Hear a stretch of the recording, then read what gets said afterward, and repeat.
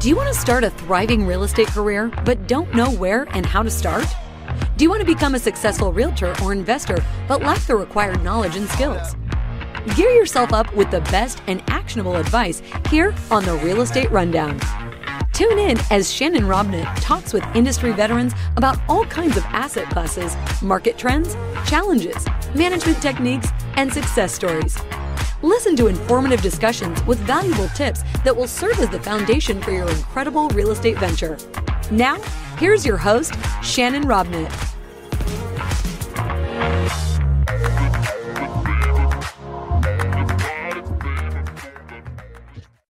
Hey, everybody. Welcome back to another episode of the Real Estate Rundown. Today, I've got the pleasure of interviewing a person who's got a little bit different twist on things.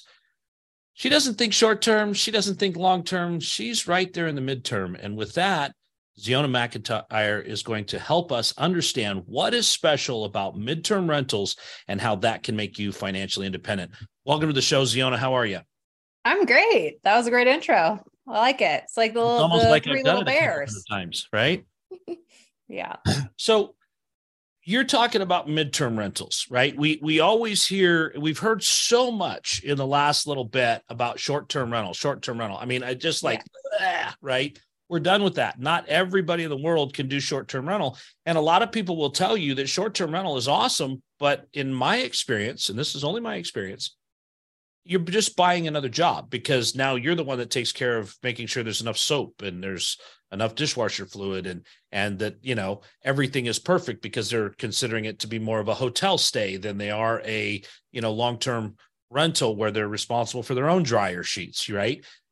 What is the midterm rental and what does that have that makes it better than long-term and not as much work as short-term, I'm guessing?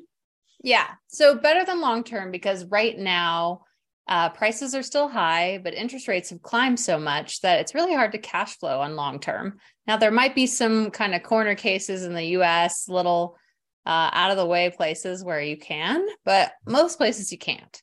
And so this midterm space lets you still cash flow. So that's one of the things we love about it.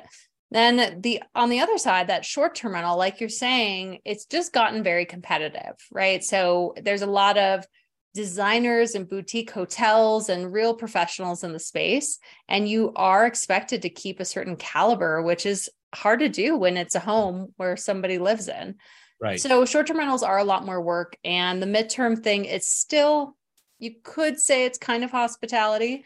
It's less so that people are less demanding and they're more living there than vacationing, but I find it a lot easier. So when you talk about midterm rentals, what kind of time frame are we talking about? Yeah, so anything above 30 days is technically midterm, but it's normally 90 days. And the reason for that is because traveling nurses do 13-week contracts, and they are a big bulk of the tenants. Okay. So now I'm dialed in because I love the 3 to 6 month type of a stay. Yeah. You know, my background, as most of you know, is you know, building large scale multifamily. And one of the things that we always find with multifamily is when you turn over a building, you've got 24 units that you're tenantizing all at once, right? Mm-hmm. And typically the way the market's been for the last 5 years, the minute you open the doors, you have 24 new tenants that move in, which means that you have 24 tenants that are going to renew next November, right? Yeah. What we've done is we've done a lot of this with the midterm rental by offering a 3 to 6 month rental term to break up some of that. But we've also gotten a premium for that because there are people that only want to be somewhere for 90, 120, 260 days, things like that. They're not there a full year. How did you kind of stumble on this magic formula that kind of took you out of short term and the demand to be, you know, the hospitality professional and yet still achieve better than long-term cash flow? Yeah, it came out of necessity after COVID for me. There was a period in early March 2020 where all of my reservations just evaporated off the calendar. So I had a bunch of short-term rentals and it was like 2 months of bookings gone in a day. And so I knew I needed to pivot and find a way to get these places rented. And shortly thereafter, I was seeing longer stays come in. Some were just like 2 weeks or so, but people were trying to find a bigger house that they could work from home, where they could school their kids from home. Emergency workers, nurses, a lot of people coming in to different areas. And yeah, I just started to see, wow, you could still do automations out of state with the midterm where it's a little bit longer and still make a really good return. And there's a lot of demand in that space. So I pivoted and I really like it. I think it's a little bit easier. So when you talk about a little bit easier, what is it about that? I mean, when I'm renting something for 90 days, you've got the trial size of the shampoo and the conditioner and the basic needs for the kitchen and everything's there, but you're not doing a lot of the other things, or what is it you mean that makes it easier? Yeah, with a short-term rental, the average stay is about 3 or 4 nights. So somebody has to learn your whole house every 3 days. And so they're going to ask you the same annoying questions over and over again. When you've got these longer stays, they might ask you a question that first 3 nights, but if you did your job well, they won't. And then you won't hear from them for 3 months, 6 months. Often they renew for another term and do 6 months. So that seems better. They take better care of the house because they kind of have a pride of living there rather than just a vacationer who's just kind of like falling out. So you just don't have as many parties and those kind of headaches. And then as far as supplies goes, we give them a starter kit. They might have one pod of the dishwasher and the laundry and stuff, but we don't feel like we have to give them everything for 90 days. And then they often leave stuff because they're kind of going to the next place. So you get a lot of free supplies out of it. I never thought of that, but that does make a lot of sense because, you're not, I mean, if they're a traveling nurse, they're not going to take it with them to the next spot. They know that they're going to be there about 4 hours and they're going to hit Costco. They're going to load up and they're going to be good for the 90 days that they're there. Yeah. So, one of the things that people look at a lot is, how did you get started in this whole rental space? Because, it was it arbitrage? Did you own something? Because everybody's always trying to figure out, well, how do I get into the space to start with? And then how do I protect my space once I've built something out from all the competition that we're now seeing in short-term rentals? Yeah. So I got started with arbitrage, but I started 10 years ago. And the reason I got started with arbitrage is I didn't have any money. I was 26 and I just heard about this Airbnb thing. And so I was trying it out on a place that I was renting already. I had a roommate leave and I just said, well, I'll just put up her room. Like I already had it furnished. It's not going to cost me anything. And so that was like a really easy entryway. But just like you said earlier, I don't want a job. And I feel like even though short-term rentals is more work than a long-term rental, I feel like arbitraging, because you're building no equity, no appreciation gains, you're just essentially like a flipper or a wholesaler. You're in the churn mill and you have that active income. So I still feel like it's a little more passive when you're owning. Yeah, no. And I do agree with that because, that's kind of, that's kind of how a lot of people start out their real estate journey, right? Is with arbitrage. And then they wind up buying the underlying properties. And then next thing you know, they've got, 8 or 10 or 15 or whatever their portfolio becomes. And that's really where the wealth is made, is in the ownership of the asset. And this allowing you to own that asset has great implications. And I think that a lot of times people miss that, right? They buy the cash flow, it's great while it lasts, but they don't really use that to take themselves to the financial independence level, which, the financial independence level is where assets are paying for things that are paying for your future, right? You're no longer trading your time for money. You've got other things that are trading their time, if you will, for the funds that fuel your life. But, one of the things that a lot of people ask, and you mentioned it, that currently right now, buying a property and then trying to rent it out long-term isn't really going to cash flow because of where interest rates have taken pricing. Yeah. Where do you see that going in the future? Do you see Do you see rents continuing to trend upward? Do you see midterm rental or medium-term rentals becoming more popular because of this? What do you see happening? I mean, I definitely see medium term getting more popular. So that's kind of just the new trend. Short-term rentals had their trend up, and I think they're going to plateau for a little while. And I think they'll continue to be profitable as an asset class, but this midterm space is really taking hold. So I think that's really important. And we're in the really early days of that. So I think there's a lot of room to carve out your space if this is something that you're interested in.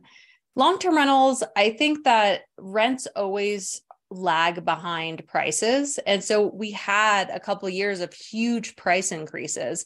And Right. some people didn't want to leave their houses because they were like, well, I've got this really cheap rent. And I'm like, yeah, but your cheap rent is only going to last for, maybe another half a year, and then it's going to skyrocket. So it's a dangerous way to think that, oh, it's just going to keep being like it's always been.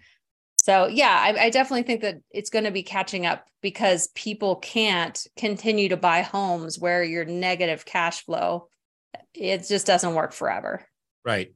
Well, and those that were fortunate enough to have purchased a home 12 months ago, locked in at, really excellent interest rates. Yeah. They're going to continue to be in a positive spot, and they're going to be in that spot for a long time, because if and when they go to sell that house, they're not going to be able to replace the payment in a similar product, right? I mean, I think that I heard somebody state that, if you're looking to go into mortgage brokerage, it's really a thin field, because I think something like 65% of available mortgages have been refinanced at less than 3.5%, which means that they're not going to refinance those ever, right? So the medium-term rental space can be an excellent avenue for someone that doesn't really want to deal with the short-term space, but can get into something more lucrative than just the long-term, and be able to make that profitability happen. What do you see as your superpower that has made it something that has allowed you to excel so quickly in that medium term space? I think it's just taking action. I'm one of those people that I see a problem and I fix it. I'm just going for it. So I think a lot of people at that COVID moment, they just shut down their Airbnbs. They said, oh, well, everything canceled, and now I don't feel safe, and I'm not going to figure out the new COVID level of cleaning and blah, blah, blah. I'm just going to shut it down. And I think the real investor is the type of person that thinks creatively and goes, okay, this doesn't work anymore. What can I do different? How can I shift it around, find another way to keep working? So I think I'm just someone who sees things coming down the pipe maybe a little bit earlier than others and makes moves to make it happen. So much so that you wrote a book about it, right? I did. Yeah. It's called 30-Day Stay, which, 30-day minimum, right? Right. And it is called the Real Estate Investor's Guide to Mastering the Medium-Term Rental. We call it medium-term, mid-term, same. Yeah. Well, and what did you, so I've actually participated in some writing projects as well, and they're a lot more thought-provoking for authors than I had imagined they would be, right? Yeah. What were some of the things that you saw in writing this book that you looked at and you went, you know what? I need to clarify my process a little bit better, or what was it that the writing of the book helped in the perfection of your craft? Yeah, that's a great question. I wrote the book with another person, with Sarah Weaver. And I think even just seeing some of the ways she does things really helped me, because she's really particular about how she's picking an area, a market. And she does a lot of the things that people do as a long-term rental purchaser. And I came from the space of short-term rental. So I'm looking more at demand as a short-term rental and not as much of, as population growth and crime rate and just job trends and things like that. And so that really helped me kind of like have a more holistic view of like, okay, this is how I should maybe look at my properties. But I think I'm just someone who, maybe to my detriment, moves really quickly. So when I've got like a good idea about something, I'll do a lot of research, but then I'll take action. And sometimes maybe that's a little too fast. So this helped me kind of slow down a little bit and consider more angles. Yeah, I can identify with you. In fact, sometimes I take action and then I do the research, right? But uh, Same here. but the reality is, I think that some of us, myself particularly, learn better from the the beatings than the readings, right? I mean, Yeah. I'm bumping my head against the wall, figuring it out and doing these kinds of things. I know that our first short-term rental, um, and when you say you've been doing this for 10 years, did you really start on Airbnb or did you start on VRBO? I started with Airbnb, but did Okay. go to VRBO shortly thereafter. But yes, they were the first. See, It's I just that did. I they've never started come with, back around. They still yeah, suck. I know. And it's funny, I get it that you were the first, but you don't have to stay there, right? You can Yeah. upgrade your technology, you can make things happen. But I remember when I did my first one, it was actually on VRBO. And I learned very quickly that nobody cares what the plates look like, but as an owner, you need to care that they don't break. Right. Yeah. And different things like that, where, the first thing you're thinking is, I can't give you plastic plates. And then after about, 6 months of being in the short-term rental business, you realize you're lucky if I give you plates at all, you Neanderthals, because the short-term rental people are not, they're not the same as midterm rentals. Just like you said, they're not taking that pride of ownership. Oh, I broke a plate, they'll send me a bill. It's like a hotel, right? It's a Yeah. different thought process and a different party person doing a lot of that. And so that was part of what really turned me off to that.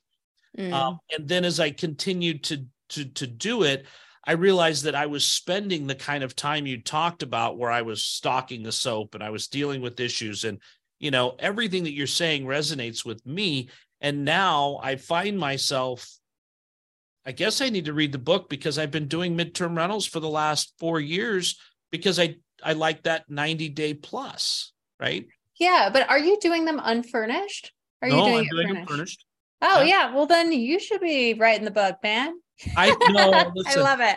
listen, but and this is exactly why I do my podcast, right? Because I get Yeah. to, I mean, I get to talk with people and learn more about the things that I'm already trying to do or trying to understand, but have trouble with. And the reality is, exactly right. The person that comes in on the longer term stuff isn't as expectant. Yeah. And so those are the kind of things. And I love the fact that while you did start out with the arbitrage, and did do kind of the house hacking, paid half your rent payment with it, you've really looked at and focused on the freedom that real estate provides you as an owner. What do Yeah. you? I'm sorry. Go ahead. Nope, you first. I just think that there's like a horizon, there's a timeline that you're an investor and it changes over time. I think people go into something going, oh, I'm going to be a short-term rental investor forever. And it's like, I've been doing this 10 years. So trends change, my goals change, how much work I want to do changes. And you have that luxury of, when you're first starting out, if you need to like juice every dollar out of it, then yeah, maybe the short-term rental is worth the work. But as you go, getting into the midterm space allows you to be a little bit lazier, but still maximize it. And then maybe one day we'll all just do long-term rentals and not care, right? And have a manager do it. So you kind of like know that there's movement in this space. Well, and the other reality is, it's not that it's necessarily lazier, but if you're managing one property, you can give it 6 hours, 8 hours, 10 hours a week, right? If you're managing 10 properties, you've still only got 10 hours. So you've got to get into something that allows you to do that with an hour a piece and still come out with the profitability. And then, then you've got enough of those that you get to a place where now you have a manager whose salary comes out of, the profits, the bottom line very first. And one of the things that I've always seen is that people that think like that are the ones that really wind up going somewhere. And there's a lot of people that wind up I don't want to call them fad chasers, but they're fad chasers, right? They're doing short-term rental, and now they're going to do Turo because that's new. And then they're going to, who knows what's coming next, but they're always constantly doing something, and they're not figuring out that piece that you're very quick to identify. It's the ownership that leads to the wealth, right? It's the ownership of the underlying asset. So arbitrage, sure, it doesn't matter how you start, right? Yeah. Get started. Once you get there, and yes, if you got to do short term to get up the cash flow, totally get it. Now you've been able to quit your day job because you're able to offset that. Great. Now you're able to be full time in this. Now you can look at other ways to do it, but really get to the underlying asset of being that asset owner that will give you the ability to be flexible. Because as you said, short term was all the rage 36 months ago. COVID kind of slapped it upside its head, but then energized it. And so, but now people are thinking, I need to be more aware of lifestyles that are coming out of this. I think that COVID accelerated everybody's work from anywhere. It did. Mm-hmm. And then you've got, now that's becoming a very acceptable practice. And, I think we got digital nomad, out of COVID. I mean, and those kinds of things where we never would have maybe gone there without that shock to the system. But where is this going to take the rest of us in 90 days, 9 months, 12 months, 16 months? Where are we going to go next? And as the owner of the underlying asset, you still have something, right? Yeah. And, we have a couple of long-term rentals, like my fiance and I, and even though it's so great to have a manager, it's like the one asset I don't deal with. It's so frustrating when turnover comes over because the managers move so slowly in that space. And, maybe that means get a better manager, but generally it's like, well, we have to wait and see what the property looks like. Then we're going to get it cleaned up and they want to do paint and all kinds of stuff. Then we got to list it. Then we're going to see people only move in either mid-month or the end of the month. So it's like all these things and you end up with 2 to 4 weeks of vacancy every time. Yep. So if you have a tenant moving every year, you're not making money, basically. Right. So that's just kind of shitty. But when you've got a medium-term rental or, a short-term, you can have them move same day. Like I've got people coming in at 3:00 and the other guy left it at 11, and it's like, we don't have to worry about the walls getting damaged because people are not moving stuff. They're not hanging stuff. We don't generally have carpet, so we don't really deal with that, but there's just barely any turnover involved except a deep clean. Well, and the other side too, I mean, correct me if I'm wrong, but if you're only there for 90 days, isn't your attitude maybe a little bit more, maybe you need to come touch up this, or you need to come touch up that, this, maybe the carpet did need to get cleaned, but you got me in same day. And I know I'm only here for a couple months and, you're also in your property more frequently, right? I mean, you're viewing every 90 days, every 30 to 90 days. So you see what's happening, Yeah. So there's a couple other interesting facts here about you that I have. Okay. I'll kind of talk about, because you're not just serious about doing things differently in how you do your short-term, medium-term, long-term rentals. You also spend half the year traveling the world, but not as a normal traveler. Tell me about this. Yeah. So one of our ways of house hacking, which I think is the quickest way to wealth, is find a way to house hack, whether that's short, medium, whatever you got to do, house hack. Our way is to get out of our house so we can rent it out. And so the easiest way to do that is that we found a pet sitting app. And so with the app, people post their home and their pets, and you can see all the pictures and you can basically just say, oh, cool, I want to stay there. And then you reach out to them. And with that membership for the year, you get a free trade, essentially. And for us, the way that it's a benefit is that our house that we normally live in 6 months of the year, we can rent out for $250, $300 a night as a short-term rental and go pet sit for free. So we are currently in Estes Park, and we're in a luxury home kind of on the top of the mountain overlooking a gorgeous valley with 2 dogs. And we've stayed at this particular house 7 times, I think. We just keep coming back. So I'm going to pay you to stay in my house, and then you're going to rent your house. So you're getting paid twice. Is that really what it boils down to? No. So normally people pay a pet sitter, but with this app, people pay for the membership of the app and it's a free exchange. I see. And so normally someone would have to board their dogs, which might Right. be, $500 a week or something. I don't know. And then it's just traumatizing for the animals. So they'd rather just have them in their home. And this home, if it was rented on Airbnb, I imagine it would be $1,000, $1,500 a night, something. But we just get to go stay there free. And on top of it, because it's Thanksgiving week as we record this, people are paying, like $300 a night for our house. Right. So Right. it's pretty awesome.